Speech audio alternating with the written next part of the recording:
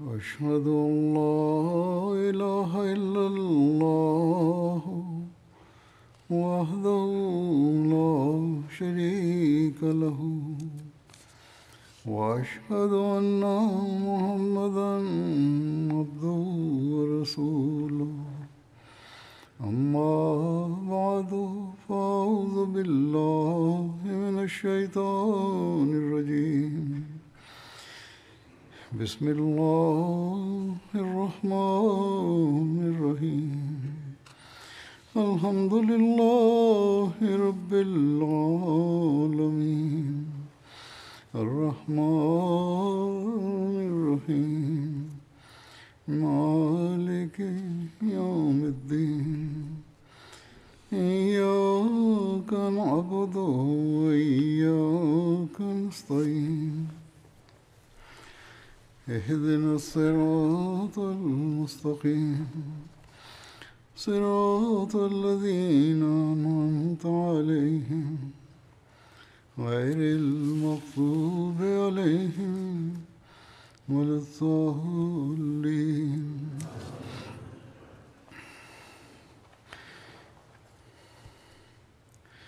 گزشتہ خطبے میں کفار مکہ پر مسلمانوں کے روب کو ذکر کرتے ہوئے ابو جہل اور عتبہ کے جنگ کرنے کے بارے میں اختلاف کا ذکر ہوا تھا، اور پھر ابو جہل کے طعنے کی وجہ سے عتبہ نے جنگ کا اعلان بھی کیا اور یوں باقاعدہ جنگ شروع ہوئی۔ اس کی تفصیل میں لکھا ہے کہ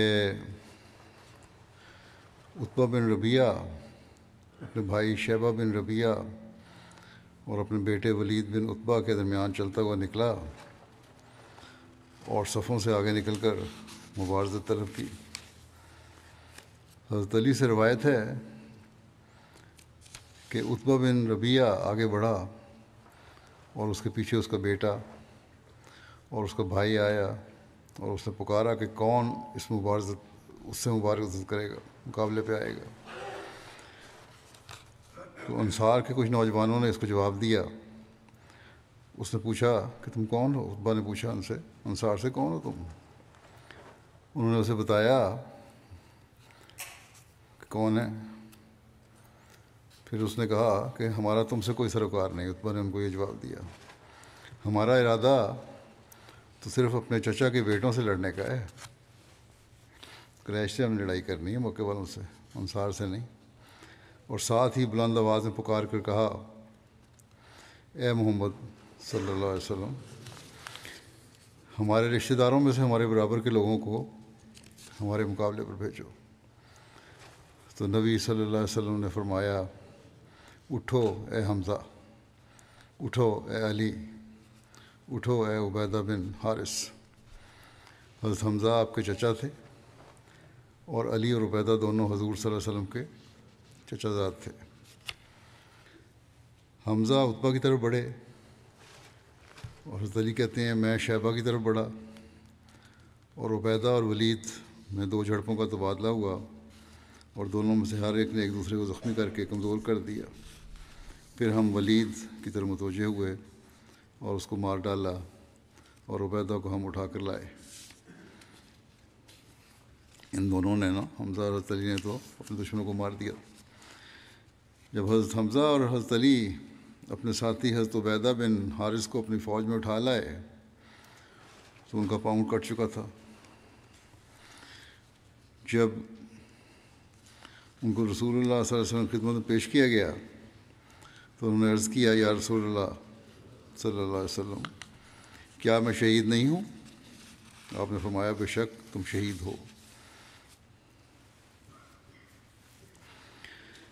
حضرت عبیدہ جو آن حضرت صلی اللہ علیہ وسلم کے چچا زاد تھے، ان زخموں سے جان بر نہ ہو سکے اور بدر سے واپسی پر راستے میں انتقال کیا۔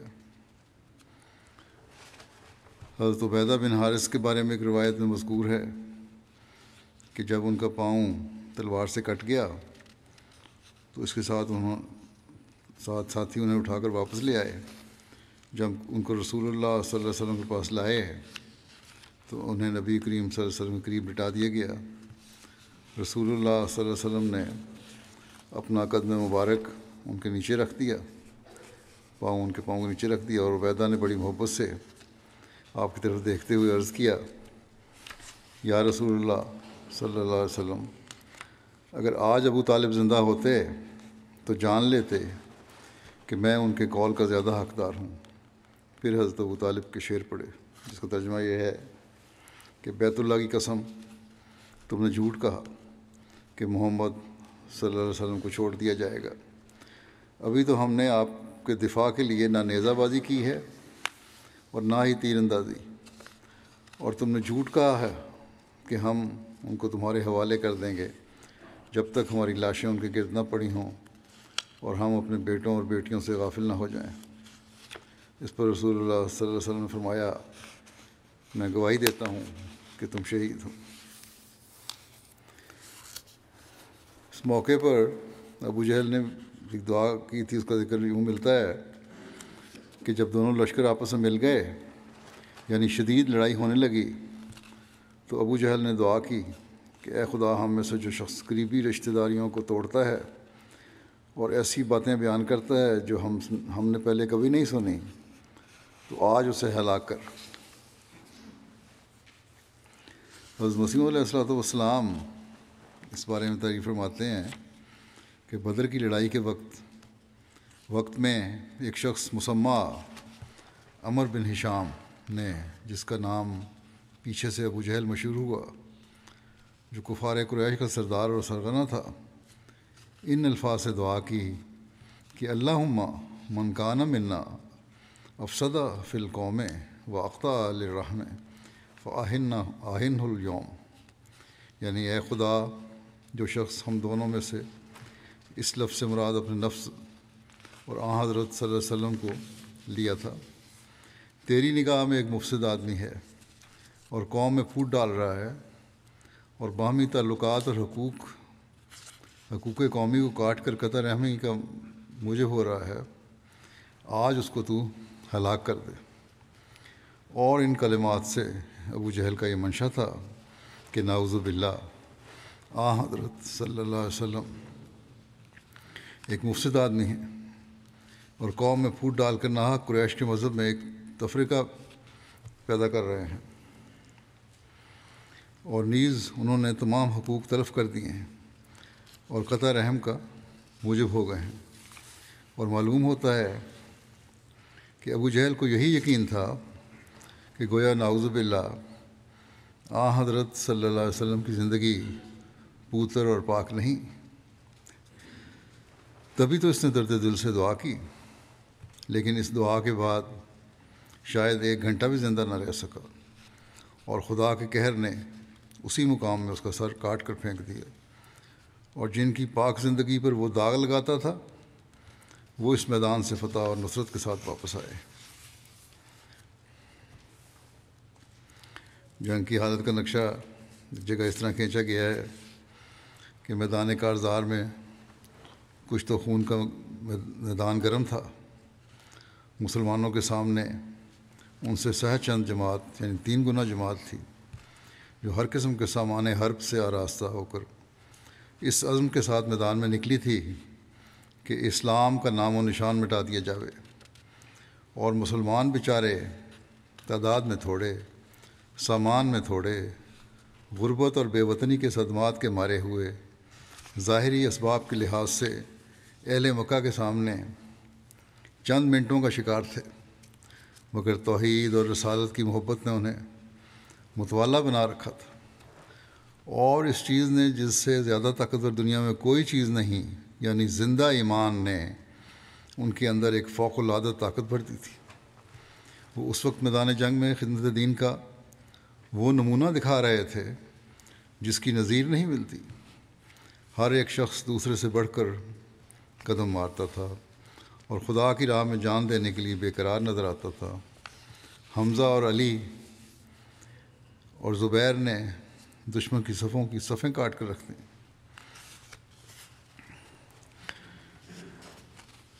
مسلمانوں کے پہلے شہید کے بارے میں لکھا ہے کہ حضرت عمر بن خطاب کے آزاد کردہ غلام حضرت مہجہ کو ایک تیر کا ہدف بنایا گیا جس سے وہ شہید ہو گئے۔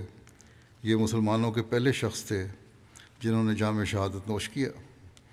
اس کے بعد بنی عدی بن نجار کے قبیلہ کے ایک شخص حضرت حارثہ بن سراقہ نے شہادت حاصل کی۔ آپ حوض سے پانی پی رہے تھے کہ آپ کی طرف ایک تیر پھینکا گیا جو آپ کی گردن میں پیوست ہو گیا۔ اسی طرح آپ درجہ شہادت پر فائز ہو گئے۔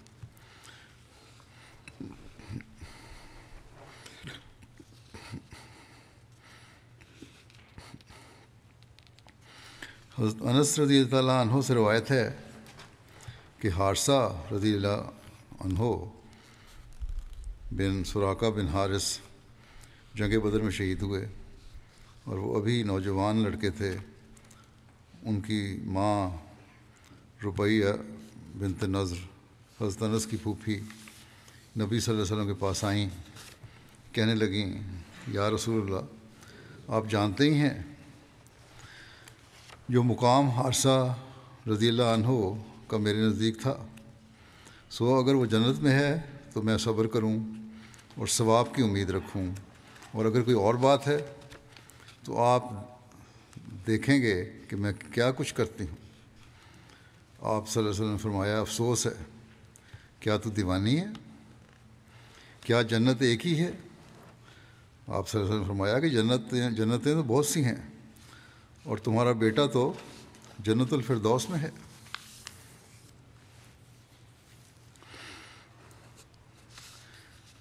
اس جنگ میں صحابہ کا جوش جہاد جو دیکھنے میں آیا، اس کے بارے میں لکھا ہے کہ حضور صلی اللہ علیہ وسلم نے فرمایا جو شخص آج کے دن صبر کے ساتھ ثواب سمجھ کر جنگ کرے گا اور پیٹھ پھیر کر نہ بھاگے گا، خدا اس کو جنت میں داخل کرے گا۔ یہ سن کر عمیر بن حمام نے جو بنی سلمہ میں سے تھے کہا، اس وقت ان کے ہاتھ میں چند کھجوریں بھی تھیں، کھا رہے تھے وہ، جو یہ سنا انہوں نے، تو انہوں نے کہا کہ واہ واہ، میرے اور جنت کے درمیان میں بس اتنا ہی وقفہ ہے کہ یہ لوگ مجھ کو قتل کر دیں، اور پھر اپنی تلوار پکڑ کر اس قدر لڑے کہ شہید ہو گئے۔ اوف بن حرس نے جو افراح کے بیٹے تھے، حضور صلی اللہ علیہ وسلم سے عرض کیا کہ یا رسول اللہ صلی اللہ علیہ وسلم، اللہ تعالیٰ اپنے بندے کی کس بات سے خوش ہوتا ہے؟ فرمایا دشمن کو زرہ وغیرہ لباس حرب سے خالی ہو کر قتل کرنے سے۔ اس پر انہوں نے اپنی زرہ اتار کر پھینک دی اور بہت سے کافروں کو قتل کرنے کے بعد خود بھی شہید ہو گئے۔ ابو جہل کے قتل کے بارے میں بخاری میں جو روایت آتی ہے اس کے مطابق حضرت عبد الرحمن بن عوف بیان کرتے ہیں کہ میں جنگ بدر کے دن صف میں کھڑا تھا، میں نے نگاہ پھیری تو کیا دیکھتا ہوں کہ میرے دائیں اور بائیں دو نوعمر نوجوان لڑکے ہیں۔ جیسے ان کی اس موجودگی پر اپنے آپ کو امن میں نہیں سمجھتا تھا۔ انہوں نے کہا نوجوان لڑکے بچے، انہوں نے میرا کیا کرنا ہے حفاظت؟ کہتے میں امن میں نہیں سمجھتا تھا۔ اتنے میں ان میں سے ایک نے چپکے سے، جس کی خبر اس کے ساتھی کو نہ ہوئی، مجھے پوچھا چچا مجھے ابو جہل تو دکھا دو۔ میں نے کہا میرے بھتیجے تجھے اس سے کیا کام؟ وہ کہنے لگا میں نے اللہ سے یہ عہد کیا ہے کہ اگر میں اس کو دیکھ پاؤں تو اسے مار ڈالوں گا یا اس کے سامنے خود مارا جاؤں گا۔ پھر دوسرے نوجوان نے چپکے سے، جس کی خبر اس کے ساتھی کو نہ ہوئی، مجھ سے ایسے ہی پوچھا۔ حضرت عبد الرحمن کہتے تھے کہ مجھے کبھی اتنی خوشی نہ ہوتی اگر میں ان کی جگہ دو مردوں کے درمیان ہوتا۔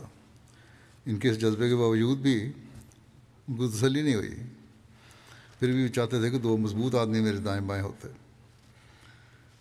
کہتے ہیں کہ میں نے ان دونوں کو ابو جہل کی طرف اشارہ کر کے بتایا کہ وہ ہے۔ یہ سنتے ہی وہ دونوں شکروں کی طرح اس پر جھپٹے اور اس کو مار ڈالا، اور وہ دونوں افراح کے بیٹے تھے، معاذ اور موبس۔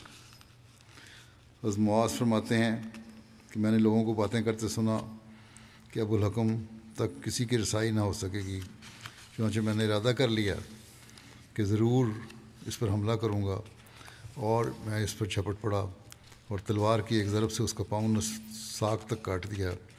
اس کے بیٹے اکرمہ نے میرے کندھے پر وار کیا اور میرا ہاتھ اڑا دیا، صرف جلد کے سہارے، اور میرے پہلو میں اٹکا رہا۔ تمام دن میں اسی طرح لڑتا رہا۔ جب تکلیف زیادہ ہوئی تو میں نے اس پر پاؤں رکھ کر جسم سے علیحدہ کر دیا۔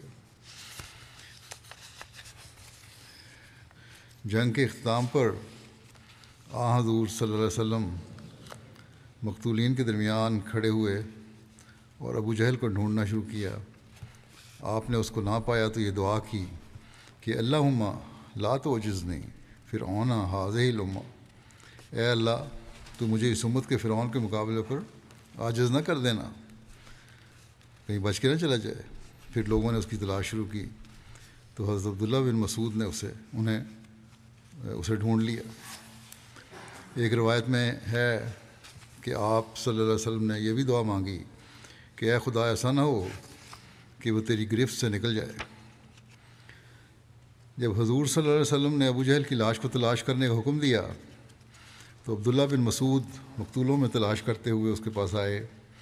حضور صلی اللہ علیہ وسلم نے فرمایا تھا کہ اگر تم کو اس کا پتہ نہ چلے تو اس طرح اس کو پہچاننا کہ اس کے گھٹنے پر ایک زخم کا نشان ہے، کیونکہ میری ابو جہل سے ایک مرتبہ عبداللہ بن جدعان کے ہاں ایک دعوت کے موقع پر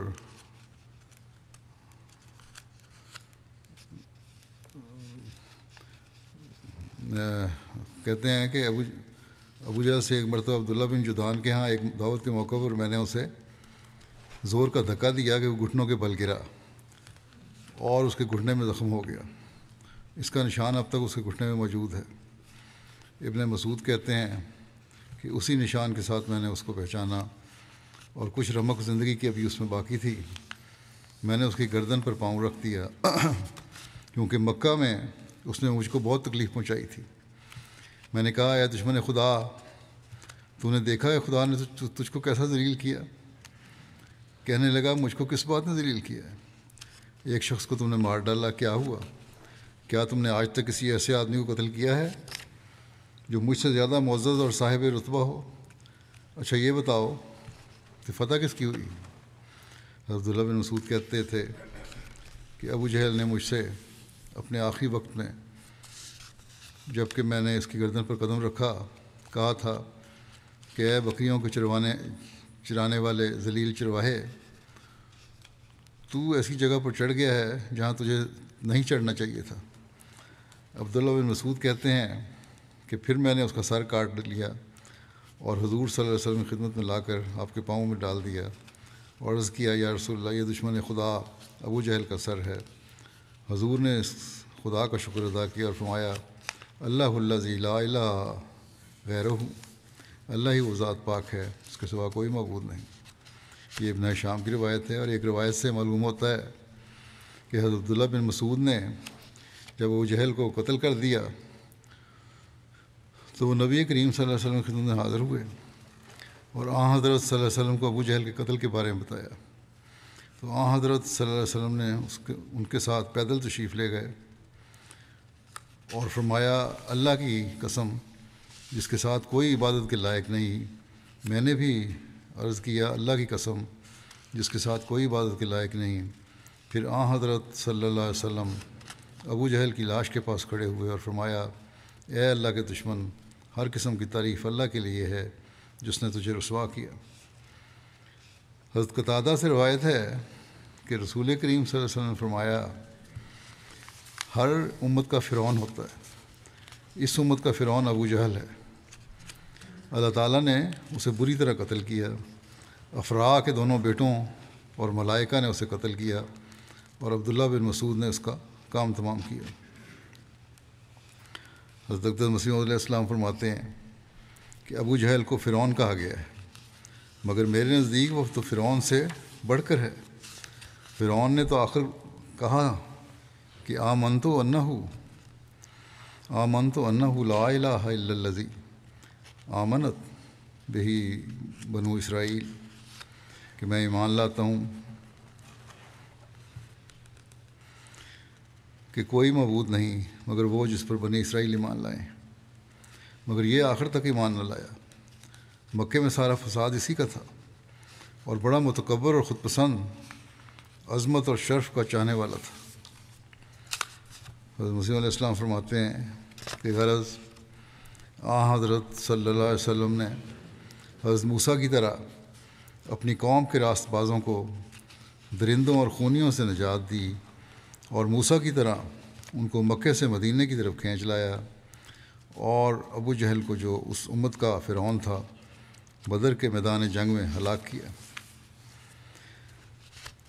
حضرت مسلمہ رضی اللہ عنہ فرماتے ہیں کہ بدر کے موقع پر کفار مکہ جب آئے، انہوں نے سمجھا کہ بس اب ہم نے مسلمانوں کو مار لیا، اور ابو جہل نے کہا ہم عید منائیں گے اور خوب شرابیں اڑائیں گے، اور سمجھا کہ بس اب مسلمانوں کو مار کے ہی پیچھے ہٹیں گے۔ لیکن اسی ابو جہل کو مدینہ کے 2 لڑکوں نے کفار مکہ مدینہ والوں کو نہایت ذلیل خیال کرتے تھے اور ان کو ارائیں کہتے تھے، قتل کر دیا۔ یعنی صرف سبزیاں اگانے والے، کاشتکاری کرنے والے، ان کو جنگ کا کیا پتہ، اور ان لڑکوں نے قتل کر دیا، اور اسے ایسی حسرت دیکھنی نصیب ہوئی کہ اس کی آخری خواہش بھی پوری نہ ہو سکی۔ عرب میں رواج تھا کہ جو سردار ہوتا وہ اگر لڑائی میں مارا جاتا تو اس کی گردن لمبی کر کے کاٹتے تاکہ پہچانا جاوے کہ یہ کوئی سردار تھا۔ عبداللہ بن مسعود نے اسے دیکھا جب یہ بے حس و حرکت زخمی پڑا تھا، اور پوچھا کہ تمہاری کیا حالت ہے؟ اس نے کہا مجھے اور تو کوئی افسوس نہیں، صرف یہ ہے کہ مجھے مدینہ کے 2 ارائیں بچوں نے مار دیا۔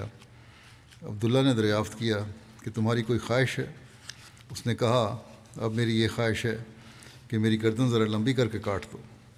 انہوں نے کہا میں تیری یہ خواہش پوری نہ ہونے دوں گا، اور اس کی گردن کو تھوڑی کے پاس سے سختی سے کاٹ دیا، اور وہ جو عید منانی چاہتا تھا وہی اس کے لیے ماتم ہو گیا، اور وہ شراب جو اس نے پی تھی اسے ہضم ہونی بھی نصیب نہ ہوئی۔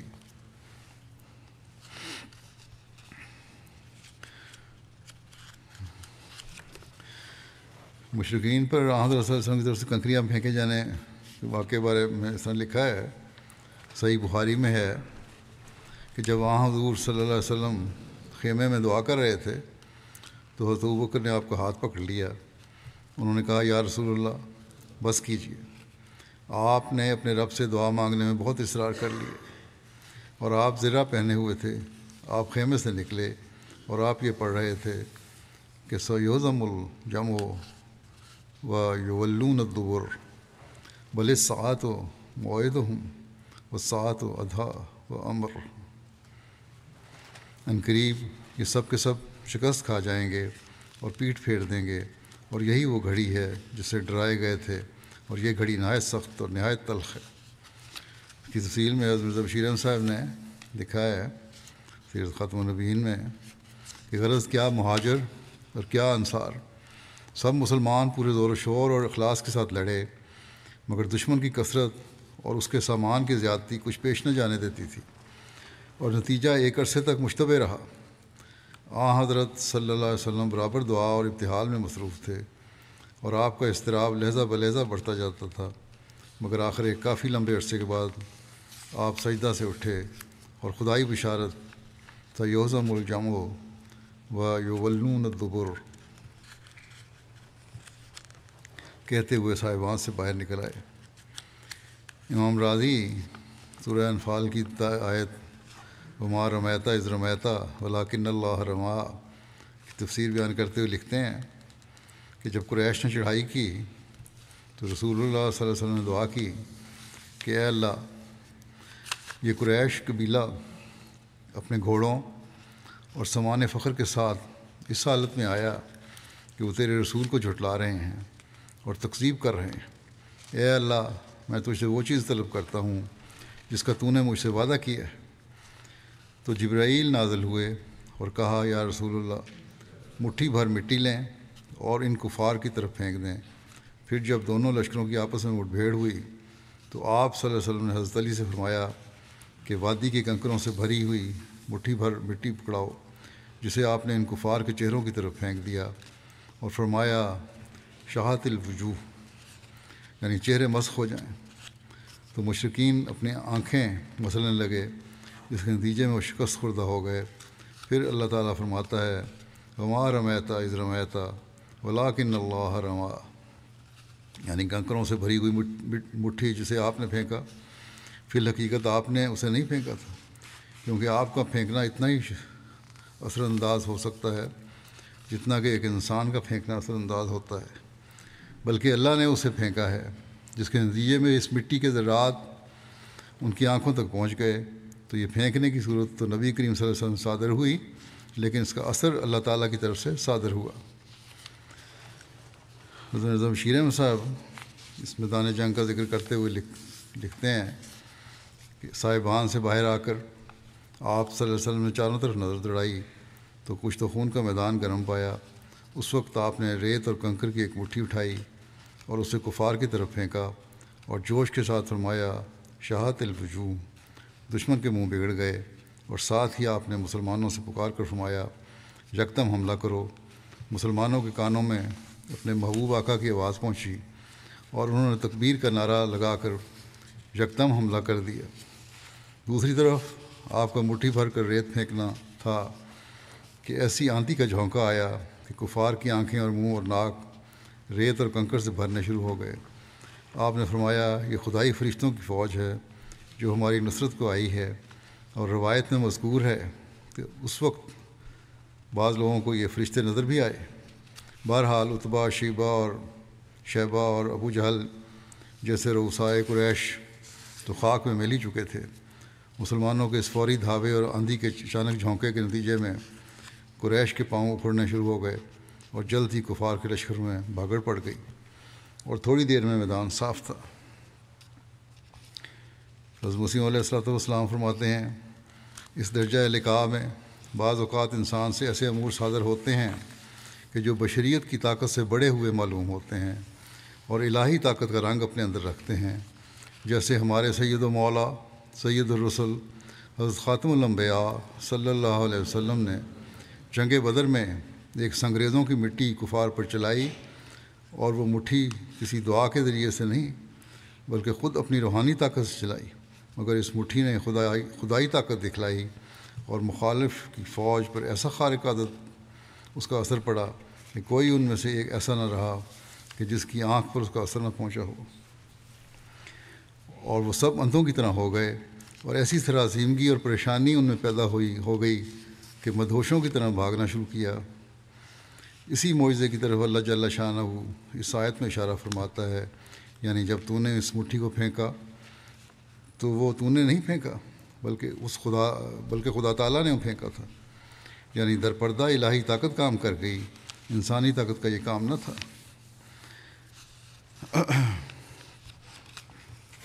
بہرحال تھوڑی دیر بعد مشرکین میں ناکامی اور اضطراب کے آثار نمودار ہو گئے۔ ان کی صفیں مسلمانوں کی تاپڑ توڑ حملوں سے درہم برہم ہو گئیں، ان میں بھگدڑ مچ گئی۔ مسلمانوں نے ان کا پیچھا کیا اور ان کو شکست فاش دی۔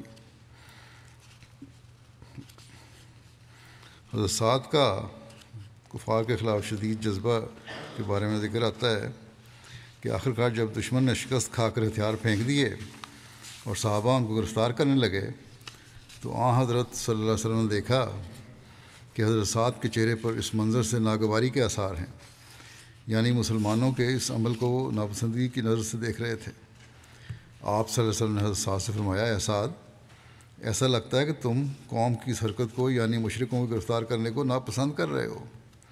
انہوں نے عرض کیا بے شک یا رسول اللہ صلی اللہ علیہ وسلم، مشرکوں کے ساتھ ہماری یہ پہلی اور کامیاب جنگ ہے، لہٰذا اس میں میرے نزدیک مشرکوں کو زندہ رکھنے کے مقابلے میں زیادہ سے زیادہ قتل کر دینا بہتر ہے۔ کہتے ہیں میں قید کرنے کو ناپسند کر رہا ہوں، میں تو یہ چاہتا ہوں کہ ان سب کو قتل کر دیا جائے۔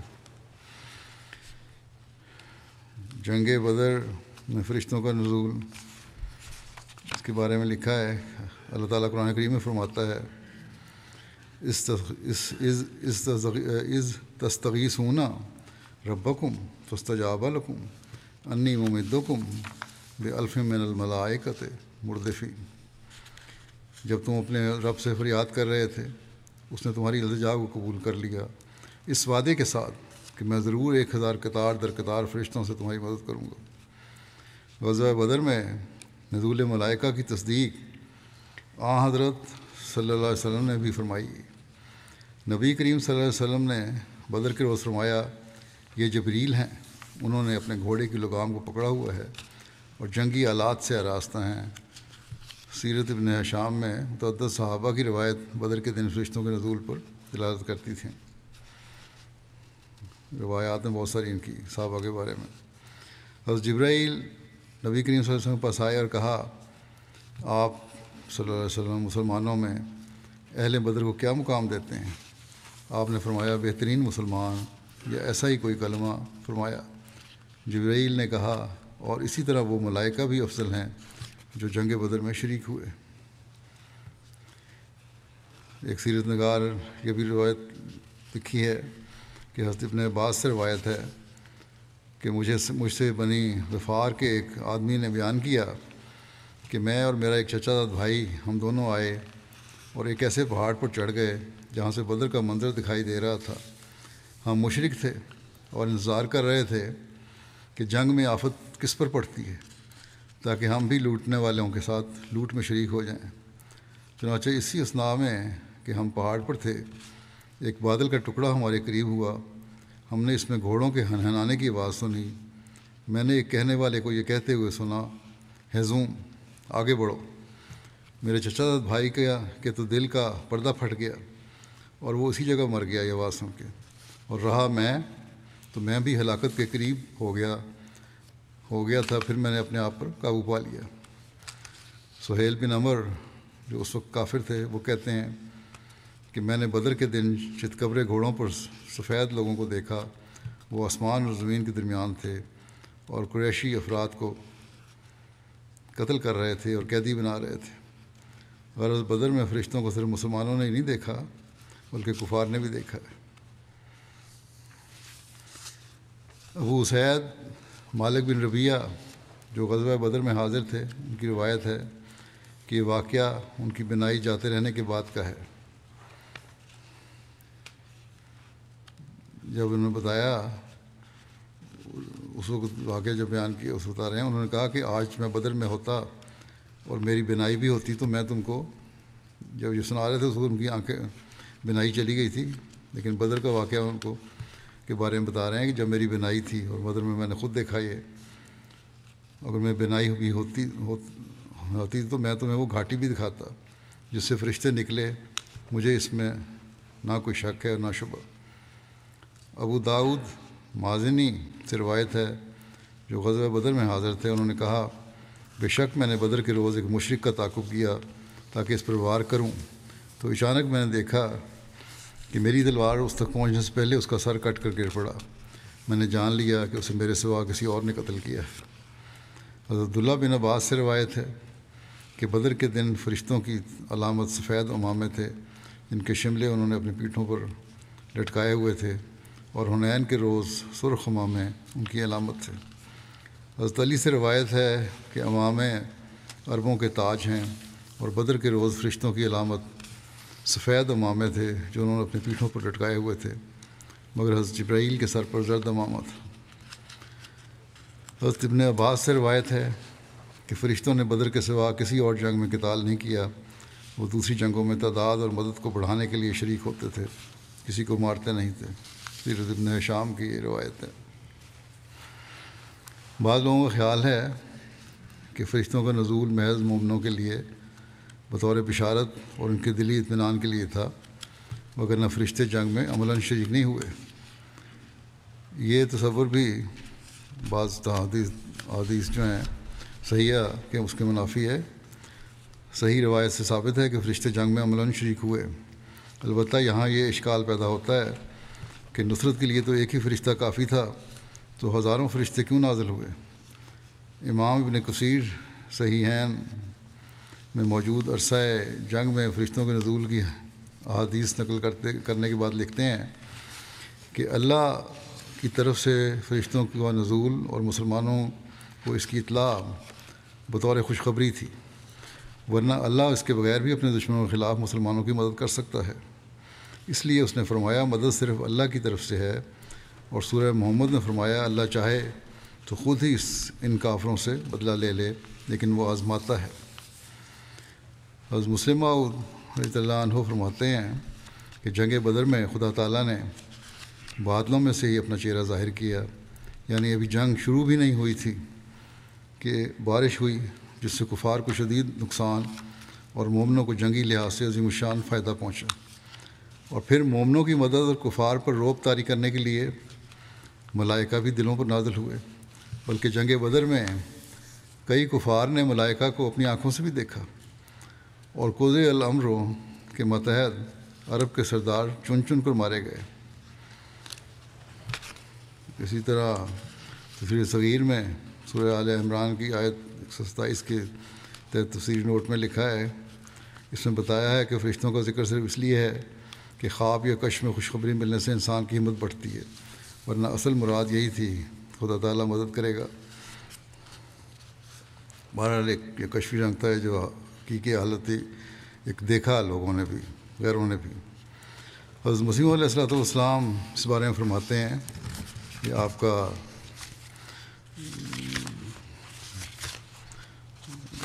جو ہے کتاب تبلیغ آئینہ کمالات اسلام میں، اس میں عربی میں ذکر ہے، تو عربی والے بعض وقت کہتے ہیں لمبی باسا پڑھتے ہیں تو ہمیں ترجمہ مشکل ہو جاتا ہے، اس لیے میں کوشش کرتا ہوں کہ عربی بھی پڑھ دوں۔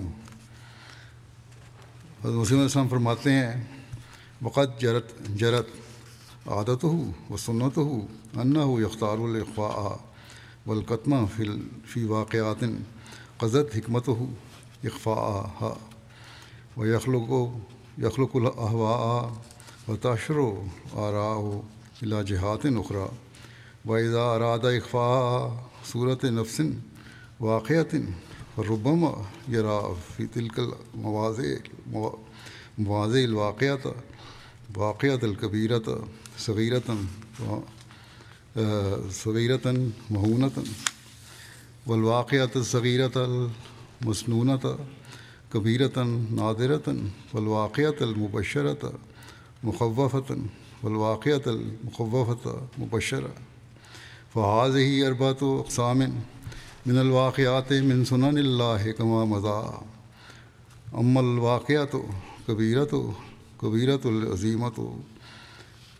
العظیمۃ التی اراد اللہ ان یریہا صغیرۃ حقیرۃ فنظیرها فی القرآن واقعۃ بدر لمن یتدبر ویرا وإن اللہ قلل اعداء الاسلام ببدر فی منام رسولہ لیذہب الرعب عن قلوب المسلمین ویقضی ما اراد من القضاء واما الواقعۃ التی اراد اللہ ان یریہا کبیرۃ نادرۃ فنظیرها فی القرآن بشارۃ مدد الملائکۃ کہ تقرر قلوب المؤمنین ولا تأخذهم خیفۃ فی ذلک الماوى وإن تعالی وعد فی القرآن للمؤمنین وبشرهم بأنہ یمدهم بخمسۃ آلاف من الملائکۃ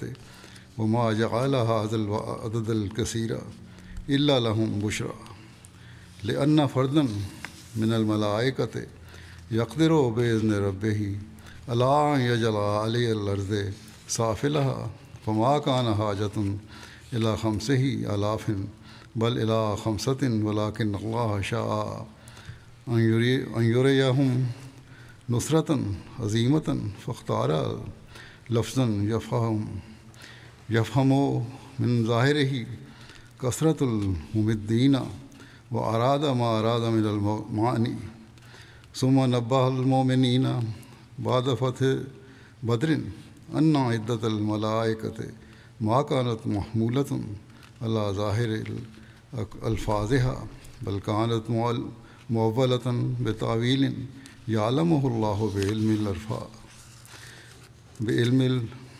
بعلمہ الارفع والاعلی وفعل كذلك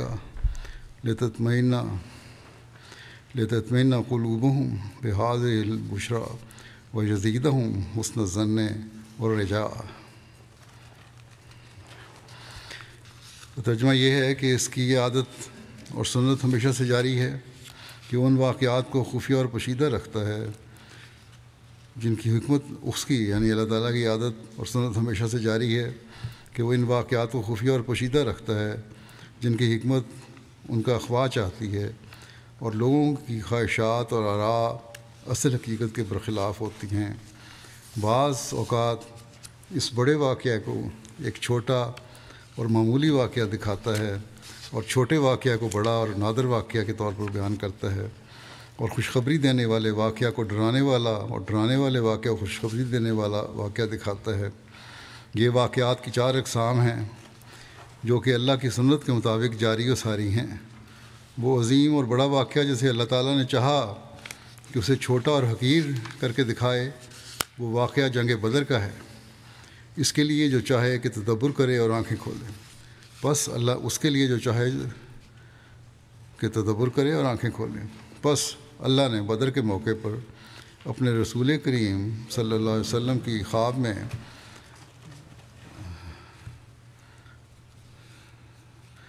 میں دشمنان اسلام کو کم کر کے دکھایا موقع اور اپنے رسول کریم کو خواب میں دشمنان اسلام کو کم کر کے دکھلایا تاکہ مسلمانوں کے دلوں سے ان کا ڈر دور ہو جائے اور تاکہ اللہ جو ارادہ کرتا ہے وہ پورا ہو کر رہے۔ اور وہ واقعہ جسے اللہ نے چاہا کہ بڑا اور نادر کر کے دکھائے تو اس کی نظیر قرآن میں فرشتوں کی مدد کی خوشخبری کا واقعہ ہے تاکہ مومنوں کے دلوں کو ٹھنڈک پہنچے اور معرکے میں انہیں کوئی ڈر نہ ہو۔ بس اللہ تعالیٰ نے قرآن میں مومنوں سے وعدہ کیا اور انہیں خوشخبری دی کہ وہ 5000 فرشتوں سے ان کی مدد کو آئے گا۔ اس عدد کو زیادہ کر کے اس لیے دکھایا تاکہ ان کے لیے خوشخبری ہو، حالانکہ فرشتوں میں سے ایک فرشتہ ہی یہ قدرت رکھتا ہے کہ وہ اپنے رب کے حکم سے زمین کو تہو بالا کر دے۔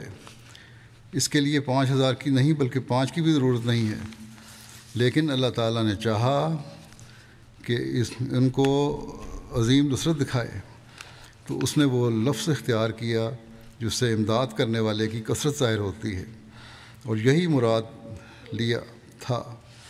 پھر اس نے فتح بدر کے بعد مومنوں کو خبر دی کہ فرشتوں کی تعداد ظاہری الفاظ پر محمول نہیں تھی، بلکہ اس کی وہ تعویل تھی جو کہ اللہ بلند و برتر جانتا ہے، اور اللہ نے ایسا اس لیے کیا تاکہ اس خوشخبری کے ذریعے ان کے دلوں کو اطمینان ہو اور انہیں حسن ظن اور امید میں بڑھائے۔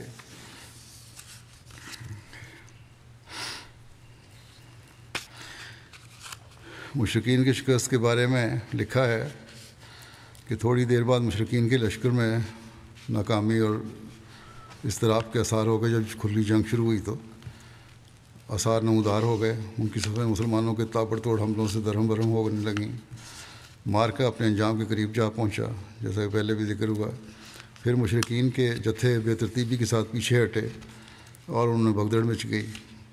مسلمانوں نے مارتے کاٹتے اور پکڑتے باندھتے ان کا پیچھا کیا، یہاں تک کہ ان کو بھرپور شکست ہو گئی۔ پھر ایک جگہ لکھا ہے کہ یہ مارکا مشرکین کی شکست فاش اور مسلمانوں کی فتح مبین پر ختم ہوا، اور اس میں 14 مسلمان شہید ہوئے، 6 مہاجرین میں سے اور 8 انصار میں سے۔ لیکن مشرکین کو بھاری نقصان اٹھانا پڑا، ان کے 70 آدمی مارے گئے اور 70 قید کیے گئے، جو عموماً قائد اور سردار اور بڑے بڑے سربراہ حضرات تھے۔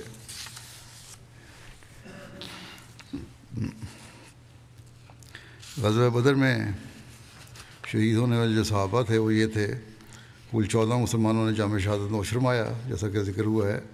ان میں سے 6 مہاجرین میں سے اور 8 انصار میں سے تھے۔ مہاجر جو تھے ان میں عبیدہ بن حارث بن مطلب، عمیر بن ابی وقاص، ذو الشمالین یعنی عمیر بن عمر، عاقل بن بکیر، مہجہ مولا عمر بن خطاب، صفوان بن بیضاء۔ اور انصار میں سے سعد بن خیثمہ، مبشر بن عبد المنذر، یزید بن حارث، عمیر بن حمام، رافع بن مولا، حارثہ بن سراقہ۔ مشرکین کے مقتولین جو تھے اس میں 70 مشرکین ہلاک ہوئے. زیادہ تر قریش کے سردار تھے. چند اہم اور نامور مقتولین کے نام یہ ہیں: حنظلہ بن ابو سفیان، حارث بن حضرمی، عامر بن حضرمی، عبید بن سعید بن عاص بن سعید بن عاص، عقبہ بن ابی معید، عتبہ بن ربیعہ، شیبہ بن ربیعہ، ولید بن عتبہ بن ربیعہ، حارث بن عامر ابو البختری، عاص بن ہشام، نضر بن حارث، عاص بن ہشام، ابو العاص بن قیس، امیہ بن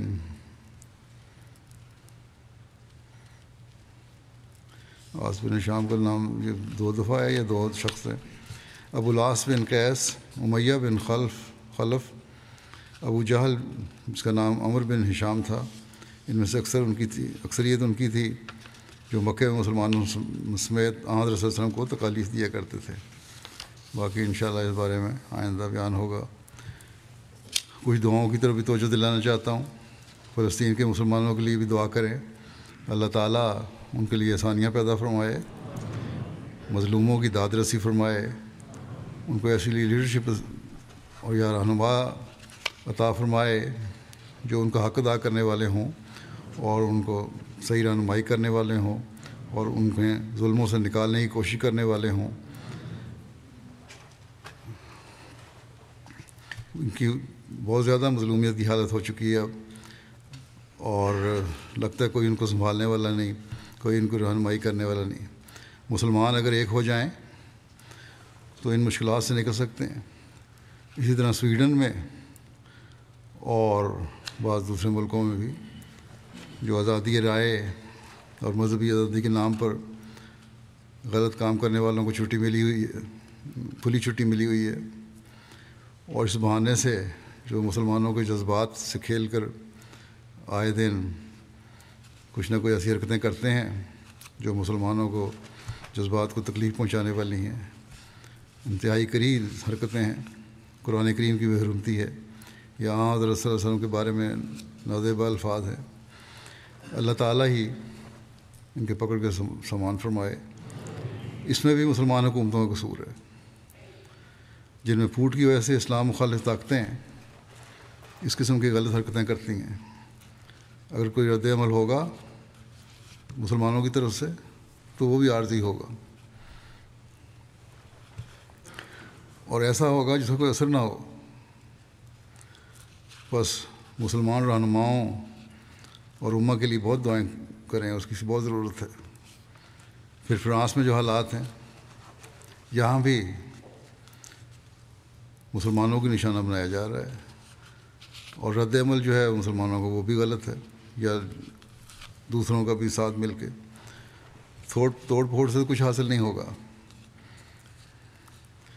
مسلمانوں کو اپنے عمل اسلامی تعلیم کے مطابق کرنے ہوں گے. جب مسلمانوں کے قول و فعل اسلامی تعلیم کے مطابق ہوں گے تو تبھی کامیابیاں ملیں گی. بہرحال ہم تو دعا کر سکتے ہیں، خاص طور پر مسلمان دنیا کے لیے اور عمومی طور پر تمام دنیا کے لیے دعا کریں کہ اللہ تعالیٰ ہر ایک کو ظلم سے محفوظ رکھے اور دنیا میں امن و امان کی صورتحال بھی پیدا ہو جائے.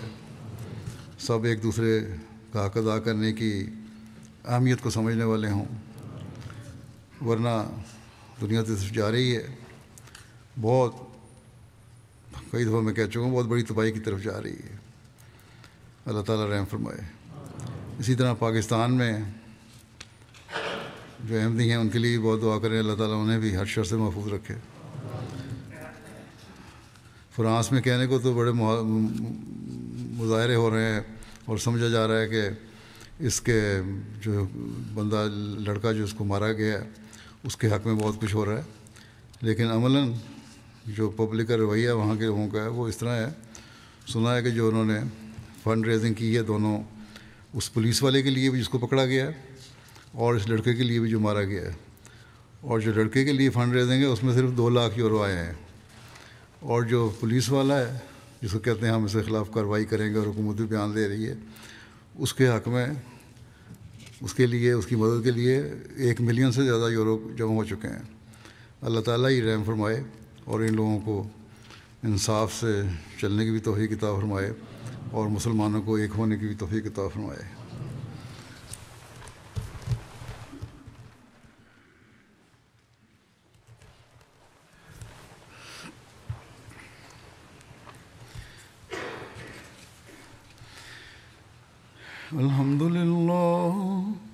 अल्हम्दुलिल्लाह नहमदुहु व नस्तईनुहु व नस्तगफिरुहु व नु'मिनु बिही व नतवक्कलु अलैहि व नऊज़ु बिल्लाहि मिन शुरूरि अनफुसिना व मिन सय्यिआति अअमालिना मन यहदिहिल्लाहु फला मुदिल्ल लहु ومن يضلل فلا هادي له ونشهد أن لا إله إلا الله ونشهد أن محمدا عبده ورسوله عباد الله رحمكم الله إن الله يأمر بالعدل والإحسان وإيتاء ذي القربى